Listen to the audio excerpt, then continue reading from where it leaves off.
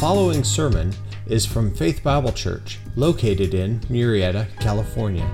More information about Faith Bible Church is available at www.faith-bible.net.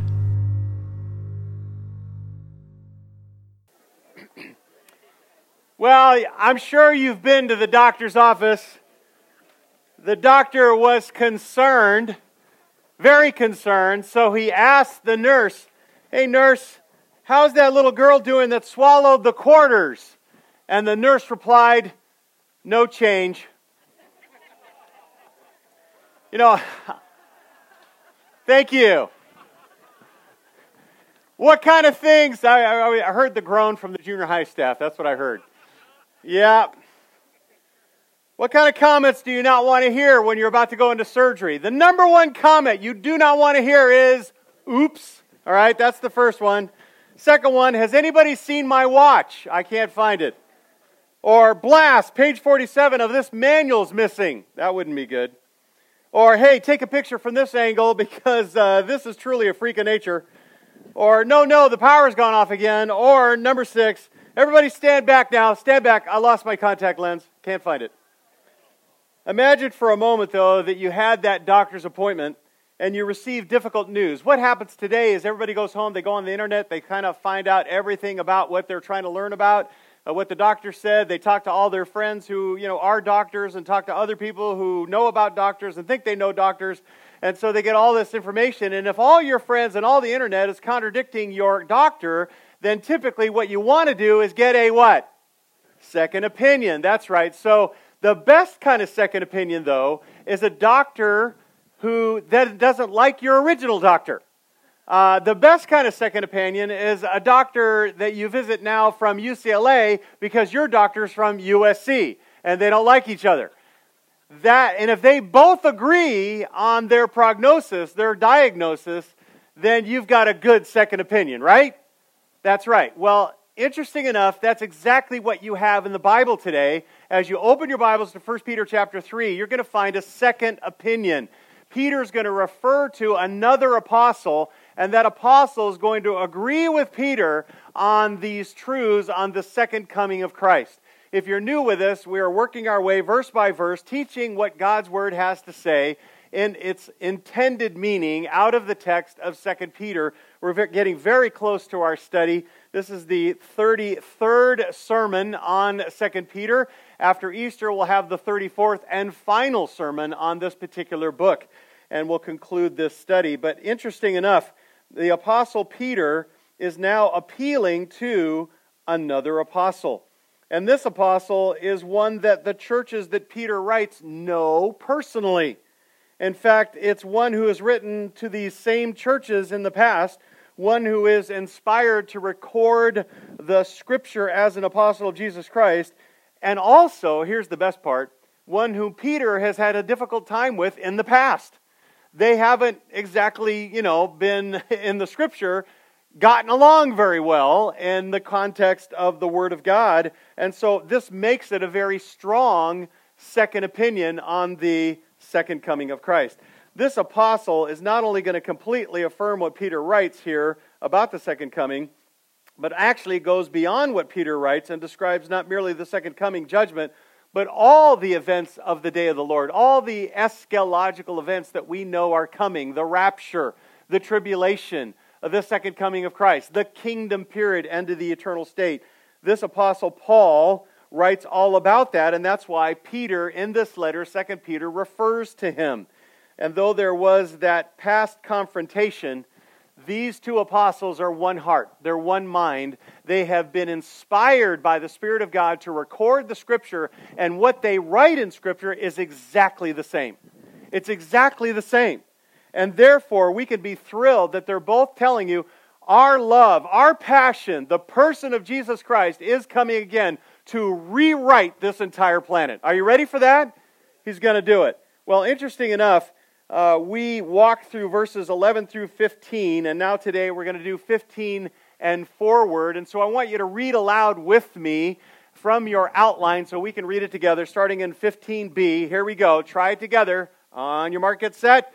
Just as also our beloved brother Paul, according to the wisdom given him, wrote to you. Verse 16, everybody, as also in all his letters, speaking in them of these things, in which are some things hard to understand, which the untaught and unstable distort, as they do the rest of the Scriptures, to their own destruction.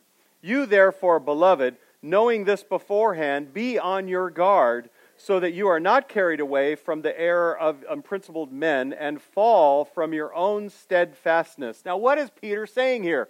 Well, we've already known, if you've been with us, that as we've been studying this last chapter, verses 1 through 10 are talking about the certainty of the second coming of Christ. Even no matter what the false teachers are saying, whatever they pontificate about, Peter's saying, no, it is certain. It is going to happen, and he's giving you all those evidences as why it's going to happen. And now, in verses 11 through 18, he's going to tell you that basically, if we truly anticipate the second coming of Christ, if you can't wait for our Lord Jesus to come again physically to this planet, it's going to alter the way you live and I live every single day. It's going to change the way we live. And he's been talking about that. He begins the second half with verse 11, and it is a massively powerful summary statement. It's not a question, it's a summary statement. Look what he says in verse 11. He says, since all these things are to be destroyed in this way, this whole planet's going to be wiped out, the whole universe, what sort of people ought you to be in holy conduct and godliness? He literally is declaring, and I've tried to give you the literal rendering, it is how astonishingly excellent you ought to be. How astonishingly excellent. If all the world's going to be burned up, how should we dramatically live different? And he goes on to explain that. He's basically telling us that this world is not our home. In fact, that you're to live different than this world. You're an alien. You're not of this world. This earth is just a temporary, short-term VRBO. Okay? We're not here forever.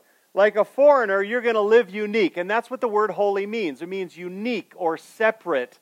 And then he says in verse 11, godly, which means like Christ, and God-pleasing. So you're going to live dramatically different. And he says, well, then explain that. What does that exactly look like? Well, verses 12 all the way to 18 then tell you exactly what it looks like, what this different lifestyle will be. And we learned weeks back now that number one, that you're going to live for eternity. You're going to live with an eternal perspective. Look at verses 12 and 13. Looking for and hastening the coming of the day of God, because of which the heavens will be destroyed by burning and the elements will melt with intense heat. But according to His what? His promise, we are looking for a new heavens and a new earth in which righteousness dwells. Looking there is an excited anticipation. He wants us excitedly anticipating the day of God. The day of God, we learned last time, is basically that the whole earth and the whole heavens are going to be melt, and there's going to be a brand new heaven and a brand new earth, and that's the day of God. The day of God. It's coming. It's going to be brand new. And when you know that everything you own, everything that's precious to you, every possession that you have, every house, every car, anything that's worth anything to you is all going to burn, it should affect the way we live. Can I hear an amen to that? It should. That's what he's talking about here. In fact, this future, this new earth is going to be so awesome. You're going to live in righteous perfection. You see that word, where righteousness dwells, in verse 13? He's talking about that it's so mind-blowing, it's so perfect, you're not going to even care to remember this life. Now, you could remember this life, you just won't care to.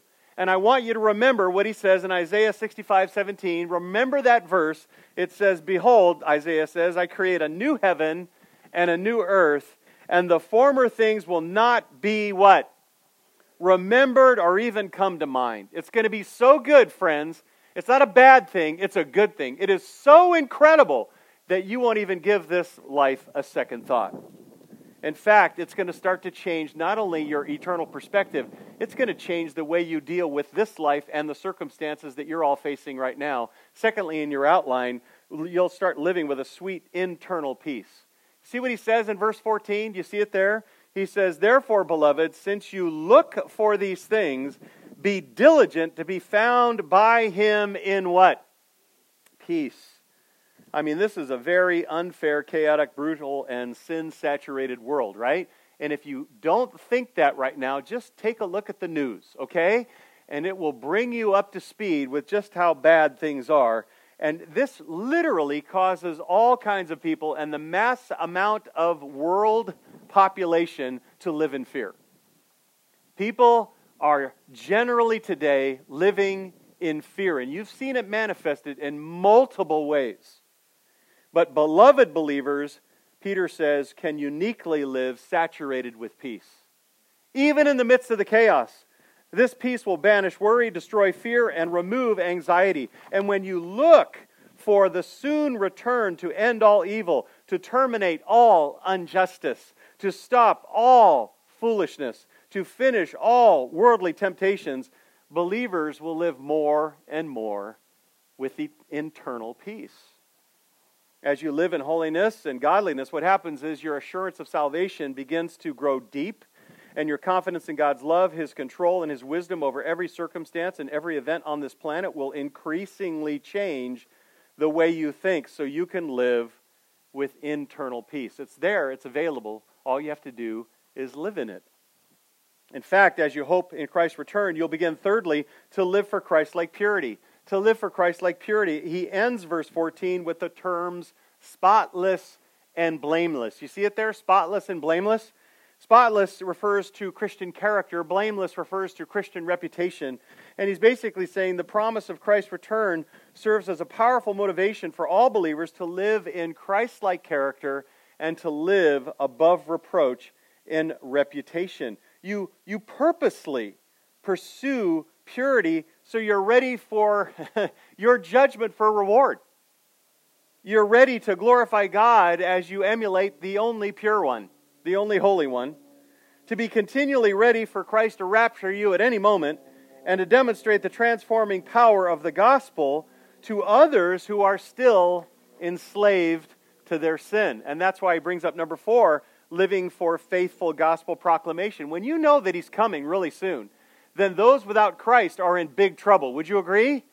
They're in big trouble, and that's why you're not going to grow idle in ministry.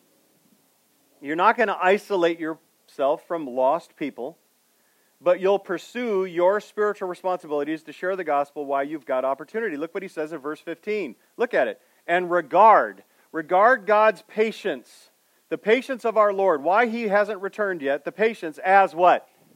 Salvation, an opportunity for salvation. He commands us to regard His patience, this delay, as a charge for you to continue to share the gospel and plead with sinners to repent. God remains patient during a season of mercy, and you'll buy up every opportunity to explain the only way of salvation. Listen, the Lord is only delaying His return in order to save the remainder of the elect, which then creates for us a window, I like to call it a window of responsibility to proclaim the gospel. So we're going to be passionate about those who don't know Christ when we truly believe that He's coming at any moment. And then number 5 for today, new for you, as we're working our way through this text, is that ultimately, if you're anticipating His coming, you're going to live for doctrinal clarity. You're going to live for doctrinal clarity. In fact, in verses 15 to 16, Peter, he calls for a second opinion, and he's calling about the Apostle Paul on truth about all the eschatological events. And then he says in verse 17, take a look there, he commands the readers to guard against these false ideas that the false teachers are trying to perpetuate about salvation, and particularly about the second coming and all these end-time events. So I want to give you a clear understanding of what Peter is saying here. I'm going to read it to you aloud in outline form. So take a look at your outline, and there at the bottom of your outline there you should see the corroborator, which is basically referring to verse 15, just as our beloved brother Paul. He's the corroborator. The calling is according to the wisdom given to him. The communication is that he wrote to you, as also in all his letters. And he wrote to you about the coming of Christ. It says, speaking in them of these things, speaking about the second coming, which are sometimes, number 1, difficult, in which are some things hard to understand, he says. And then they also sometimes, number 2, get distorted, which the untaught and the unstable what? What do? They distort them, which is deadly because they don't just distort the end times events as they do the rest of the Scriptures. They manipulate the whole Bible.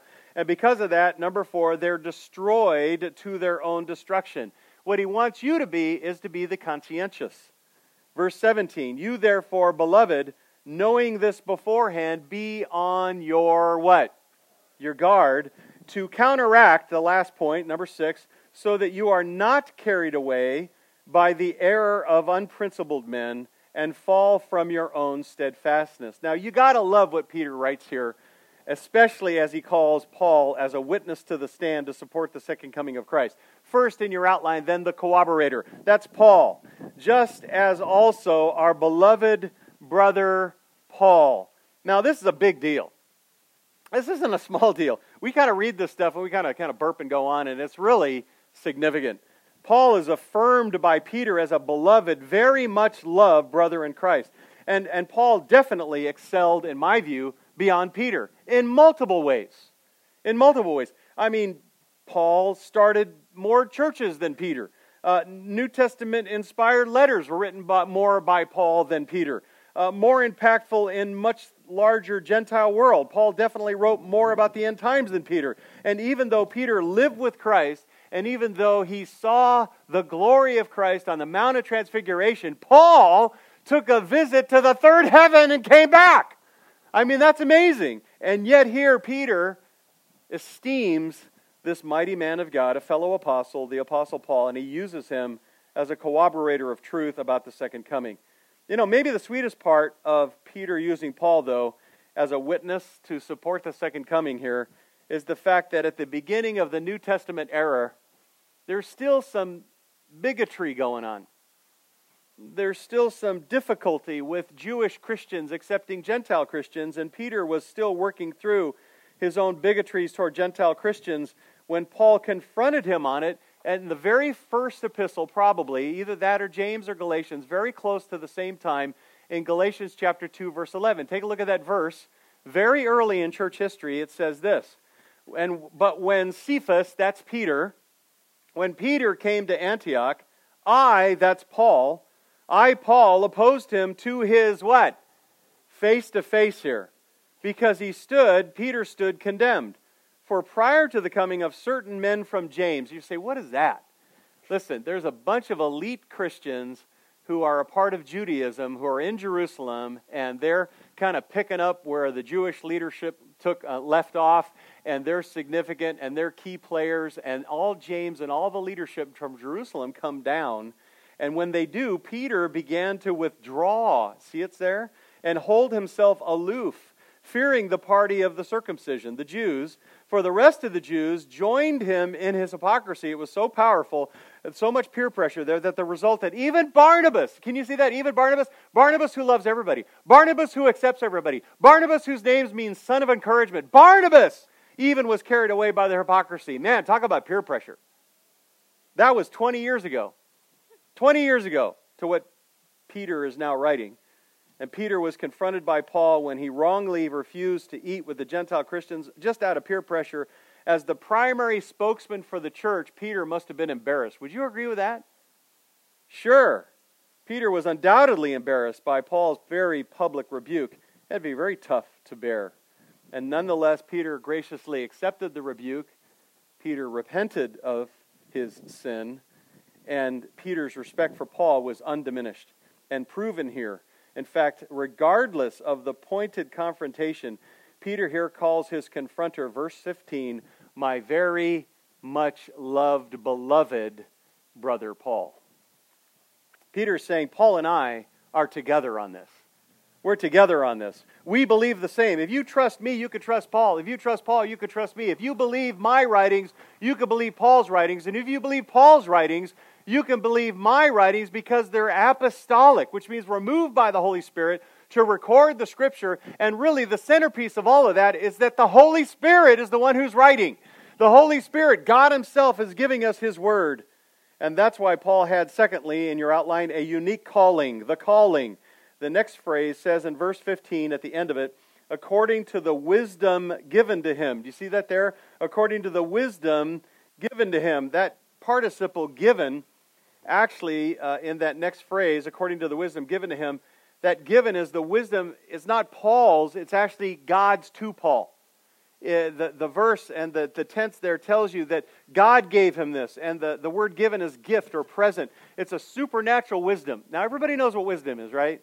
It's knowledge and experience combined with common sense and insight. Wisdom.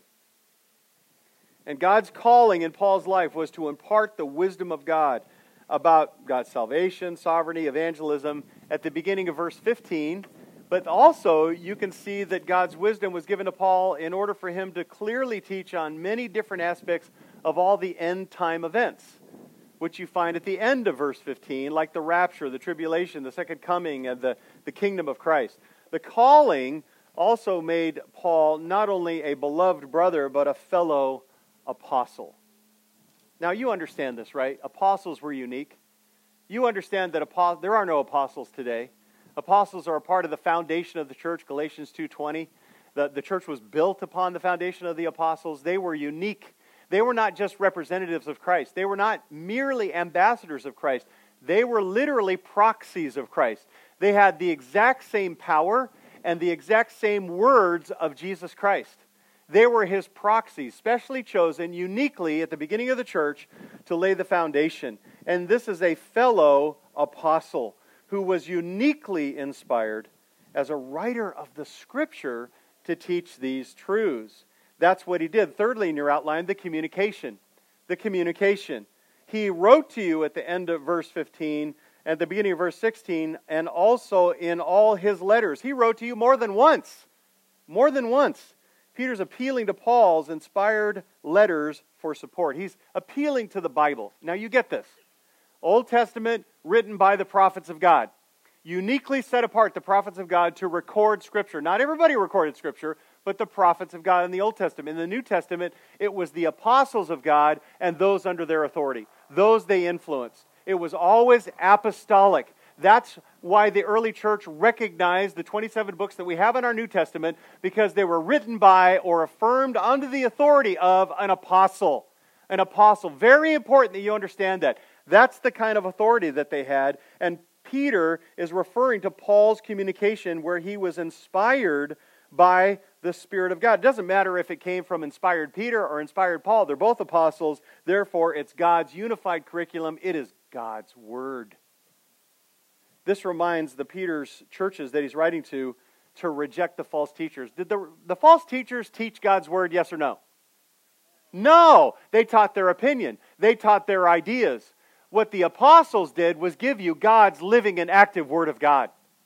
They told you what Jesus meant by what Jesus said. They gave you God's Word. And Paul, more than any other New Testament writer, explains God's plan for humanity now and in the future. And so Peter uses a general verb there. You see it there at the end of verse 15, wrote. He wrote to you.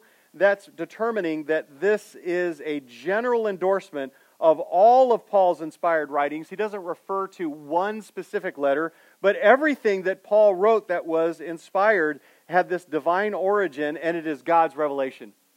And what Peter's saying here is, listen, churches, Paul, inspired by God, wrote the same things I wrote about the second coming of Christ. Look, you can trust me as I'm telling you that Jesus Christ is literally going to come. He's going to burn the entire universe. He's going to establish a new heaven and a new earth. Everything I've taught you, that I've given to you, because it's apostolic. Understand, Paul taught the same thing. He taught the very same thing. That's the point. It seems obvious from this context. Peter sent his letter to some of the same churches that Peter's now writing. Now, if you've been with us, you know that Peter's been writing some churches in Asia Minor. And if you've ever heard, have you heard of the word Colossians? Anybody heard of that? Have you heard of the letter called the Ephesian letter? Anybody heard of that? Anybody heard of the letter called the Galatian letter? Anybody heard of that? Listen, those are the same churches that Peter's writing right now. They've already been written to by the Apostle Paul.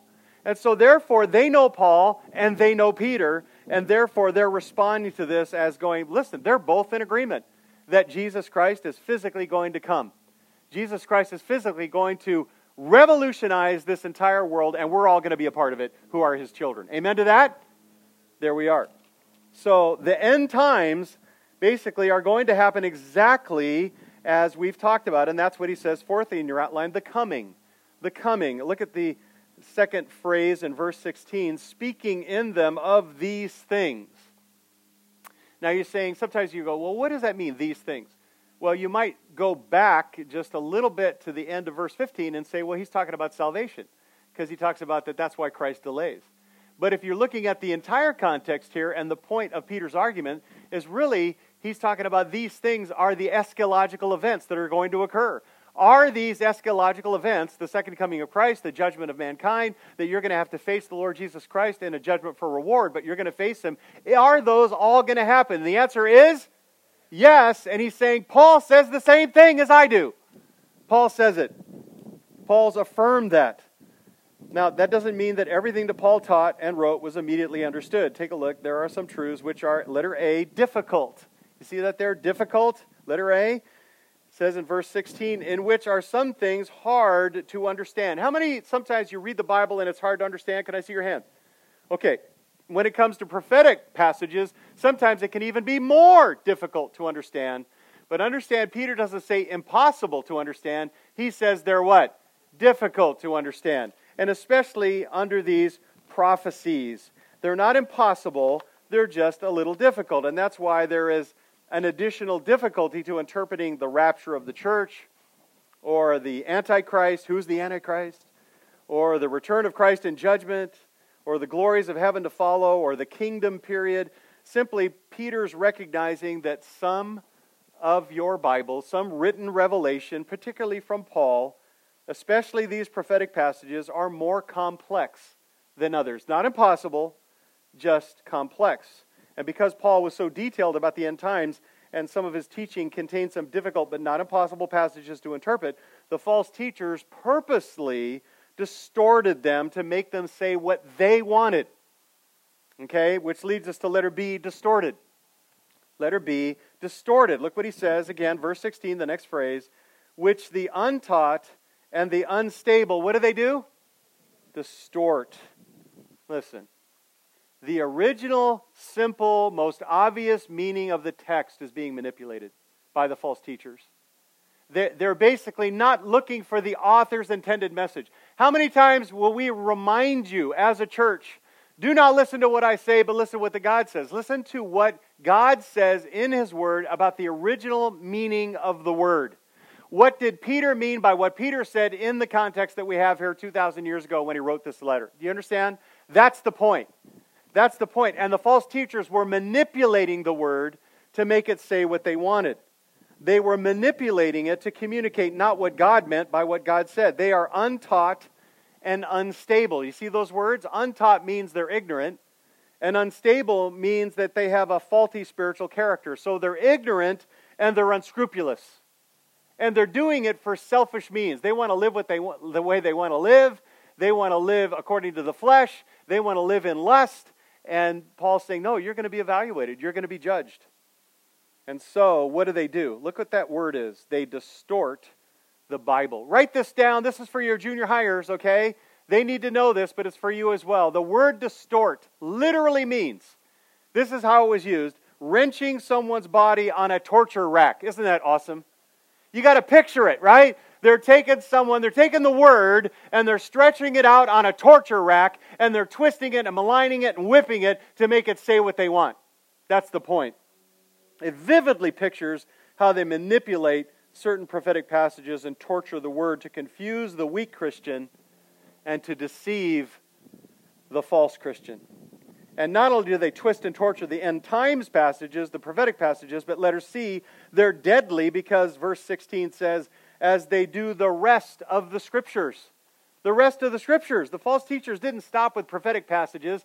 If they're going to malign those, they're going to also malign the rest of the Bible, including key issues like the doctrine of salvation, how you can be right with God through Christ alone, in faith alone, by grace alone. They're going to mess with that. They're going to talk about and malign sanctification, and they're going to malign everything about the end times. Everything. In fact, that Peter placed Paul's writings on par with the rest of Scriptures. You see that there? He's basically saying Paul's writings are like the rest of Scriptures. Clearly affirms that what Paul wrote was divinely inspired truth. And verse 16, it proves the inspiration of Scripture where God used His chosen apostles to record His Word. The word translated Scriptures there, do you see it there? The rest of the Scriptures, that's graphos, where we get the word to write, which occurs about 180 times in the New Testament. Half of those refer directly to the Word. And then the noun, graphe, is used 50 times exclusively of Old Testament and New Testament Scripture. What Peter's talking about is that book you have in your lap right now. Peter's talking about the Word of God, the living Word of God.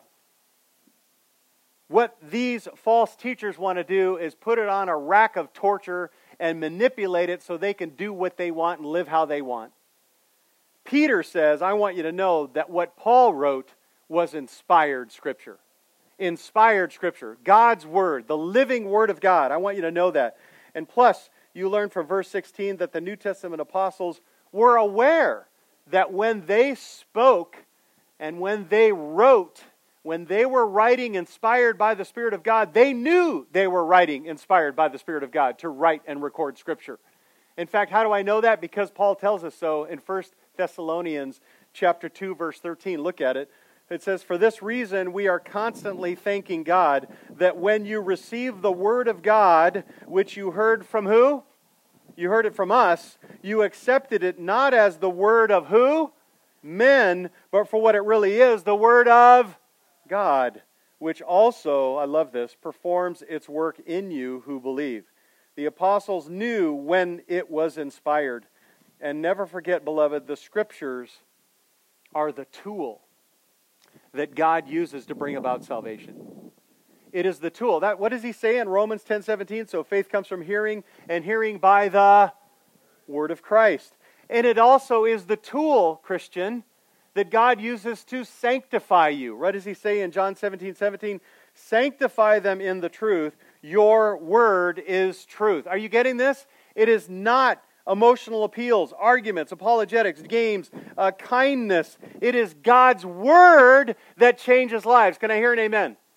Next time you go to a church and the church is all about, are you ready? The pastor's vision. I want you to throw up, please.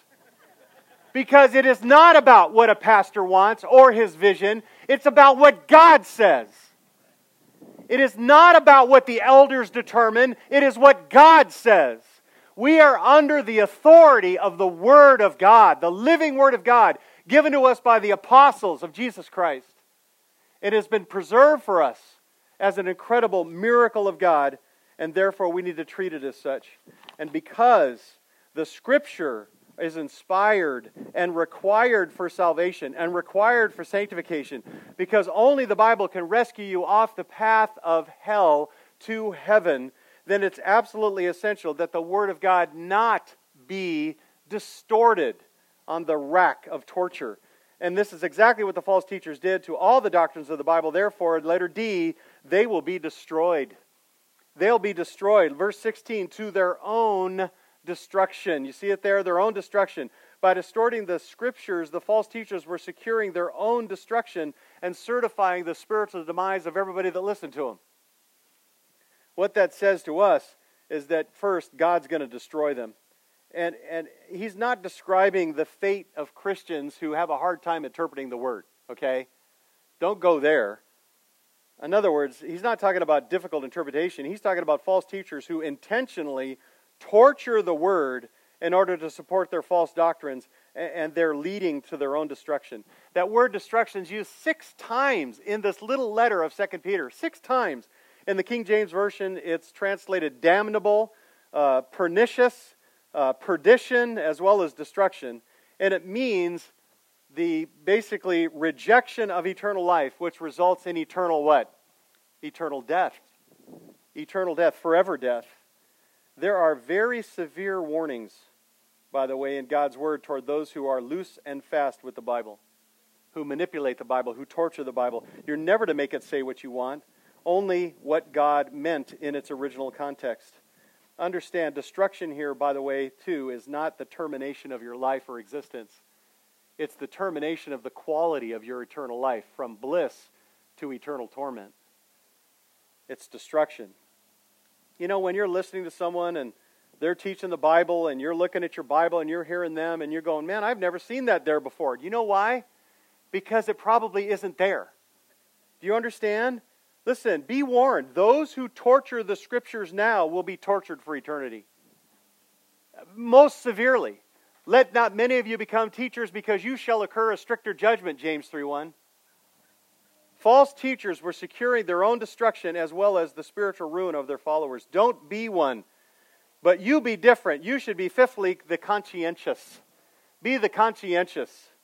Verse 17, look what he says. You therefore, beloved, knowing this beforehand. You already know this. This is already established. You already learned this from Paul. You've learned this from Peter. This is very clear. Be on your guard. Guard yourselves. Like it's a vicious and dangerous criminal, be on guard. Now here's where it's really interesting. They had heard Paul. They had heard Peter. They had read God's word from God's apostles. But knowledge alone was not enough. Peter adds in, not just know the truth that you've already heard beforehand, but I want you to guard against this.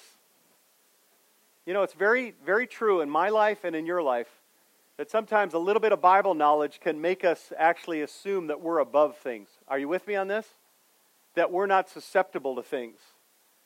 And the warning of 1 Corinthians chapter 10, verse 12 should take seed in our lives. Let him who thinks he stand take heed lest he what? Fall. Understand, by twisting the Scriptures, the false teachers were assuring their own destruction and leading those they taught to the same annihilation. And that's why Peter warns his beloved readers beforehand that they might be on their guard, like guarding that dangerous criminal against the error of such unprincipled men. It's not just knowledge, but you need to be watchful. Watchful. How? Well, sixthly in your outline, the counteract. Be the counteract. Verse 17, the second half, he says, so that. Here's the purpose. So that you are not carried away by the error of unprincipled men and fall from your own what? Steadfastness. Wow. Along with Peter's command to guard, believers must not allow themselves to be carried away by the lies of false teachers. Rather, they must be alert. We must be discerning, lest we be led astray, carried away, led astray by error, and fall from our own steadfastness. Unprincipled men are literally teachers who are morally corrupt. In this age, we're in trouble. Because in this age, right now that we live, we are almost commanded by our society to accept everyone. Do you understand that? Do you feel the pressure of that? Accept everyone. Peter's saying, don't accept everyone.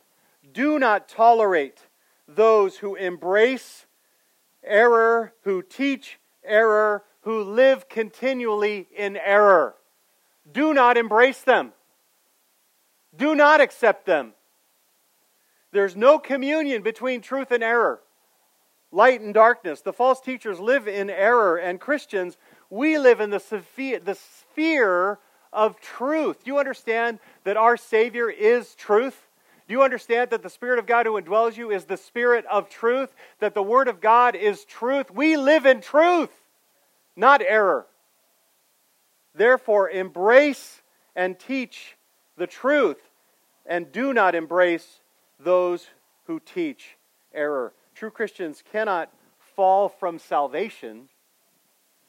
They cannot be lost if they're genuinely born again. We know that because of eternal security. But they can fall from their own steadfastness, according to this passage. Steadfastness means you've been on a trail sometime and you slipped. Remember that when you slipped? You lost your footing? That's exactly what steadfastness means. It means you don't lose your footing. In fact, it is the opposite of being stable. Peter's concern was not that his readers would lose their salvation, but they might slip from doctrinal stability and, catch this, lose their confidence in God's truth. Lose their confidence in God's Word. Peter's concern, again, was that his readers and you would trust their Bible. And that you would have great confidence in your Bible. You know, the next time you're facing a trial or right now, are you standing on His Word? The next time you have some sort of relational tension, are you searching His Word? The next time your heart is not at peace, are you relying on the truths and the promises of Scripture? That's what He's saying to you practically in everyday life. Don't slip off that path. Stay on that path. Stay firm in the Word. Stay firm. Don't be the make-believer who falls away. The make-believer. That can't be a real Christian. That's a make-believer. And he's talked about in 1 Timothy 4:1. What's it say? The Spirit explicitly says, then in latter times some will what? Fall away from the faith, paying attention to deceitful spirits and doctrines of demons. They were never saved in the first place, and so they walked away from Christ. We need to fight for truth. We need to fight for truth to be taught correctly. So take this home with me. Letter A, is the Bible your authority? Is the Bible your authority? We must strive for doctrinal clarity in these verses. And again, we spent a lot of time on this in the first section of this book. And even in chapter 2, we need to make sure that Peter, again, is establishing God's Word has authority over anything and everyone in your life. No one and nothing trumps the Bible. Nothing. Is the Word of God your main reference to all decisions? Is the Word of God, the Bible, what you use in determining your priorities and determining conflict and resolving your heart issues where you're not at peace with the Lord? Are the Scriptures what you use even in your guide for practical everyday things like finances, even like parenting? I honestly believe that a lot of times Christian parents are winging it by what their parents did and what they've picked up along the way and really not actually parenting according to the Scripture. According to what God's Word, on discipline, on consequences, on accepting responsibility, on truly discipling your kids and directing them as to what a man is and what a woman is, and all the things that are before you in that parenting experience. Your only hope is for them to come under the authority of the Word of God, that they would, like you, live the Word of God, not perfectly, but progressively, under its authority. You would pass that on to your children, so the rest of their lives they would live under the authority of the Word of God. That's parenting. That's the singular target, the bullseye of parenting. Are you living under the authority of the Word? Letter B, don't harmonize truth with error. Don't harmonize truth with error. You say, I'd never do it. Well, it's happening all around us. A 6 literal 24-hour consecutive day creation is being mixed with evolutionary truth now. A woman's role and men's role is being ignored, and the distinction between the sexes is being blurred today. Can't even talk about it. The details of the day of the Lord are being cooked into a soup that no one can understand. Singles are not supposed to be irresponsible, freewheeling. They're supposed to have undistracted devotion to Jesus Christ, according to 1 Corinthians 7. Marrieds are not called to tolerate each other, but to work and labor to be one in Christ. One heart, one mind. Christians don't merely attend church, but they're interconnected to the church family, intertwined to the church family. Believers are not complainers, but those who rejoice always in everything. Give what? Thanks. God sovereignly is never an excuse to not pray or not serve and not give and not share the gospel. Do not mix truth with error. Be pure in your understanding of what the Bible has to say and stand firm in it. Letter C, be thankful for the Word of God. Are you thankful for your Bible? Come on, can I hear an amen? You got to be thankful for your Bible. Listen. It is the Word of God. It is now, they had partial. They might have had actually all of his epistles already as Peter wrote this particular letter. They may have already been collated. They might already have had access to all of Paul's writings, but they still didn't have a completed canon. You have the completed canon. All of the New Testament epistles, all the Old Testament letters, you have all of them. You have a full Bible. His plan, the living Word, you have it. Would you thank Him for it? Would you say thank you this week? Would you turn to His truth to find comfort, wisdom, and direction? Would you thank Christ that the words that you read in the Bible are His very words? As if He were here, standing here physically right now, what would come out of His mouth would be this book. This is His Word. These are His words. Thank the Lord for the Scriptures that thousands of believers have died for. They were literally burned at the stake. Can you imagine that? Being burned alive because of the Scripture. So the $1 million question is today is this. Are you ready? Are you reading it? It's His word to you, His love letter to you. Don't forsake His word. And letter D, remember His genuine children love His truth. Again, it's His truth that saves us. Romans 10:17, faith comes from hearing, hearing by the word of Christ. It sanctifies us. Listen, if you don't love the truth, then the Spirit, who is called the Spirit of truth, is not in you. If He's not in you, you're not saved. Do you understand? That means you're not His child. If you love Christ, you'll love what He says. That's what John said in 1 John 4:6. Look at it. We are from God, and he who knows God, he who is a genuine Christian, he who is born again, listens to who? To us. He's saying to the apostles. He who is not from God does not listen to us, the apostles. By this we know the spirit of truth and the spirit of error. You will want to listen to, you'll want to follow, you'll want to obey God's word today. It may be that you find yourself, I don't love the truth. I don't even want to be here. And yet I know that I stand condemned before a holy God because my sin is going to condemn me forever.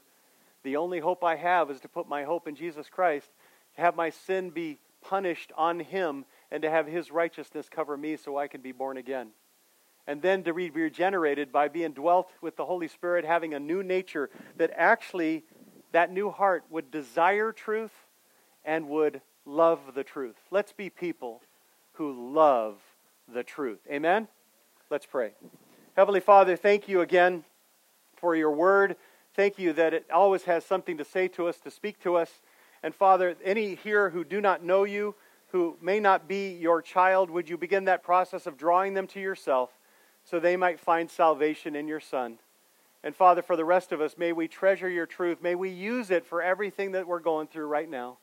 May we refer to it. And even if we don't know where we're going, we ask others to help us to know the passages that would speak to our issues.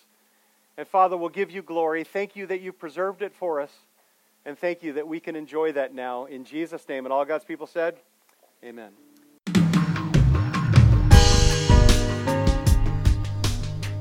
Thanks for listening today. Sermon audio from the last 3 years is available by podcast, and a larger archive from Chris Mueller and Faith Bible Church can be found at media.faith-bible.net. And if you would, please leave us a review on iTunes. It helps a lot. Thanks, and have a great day.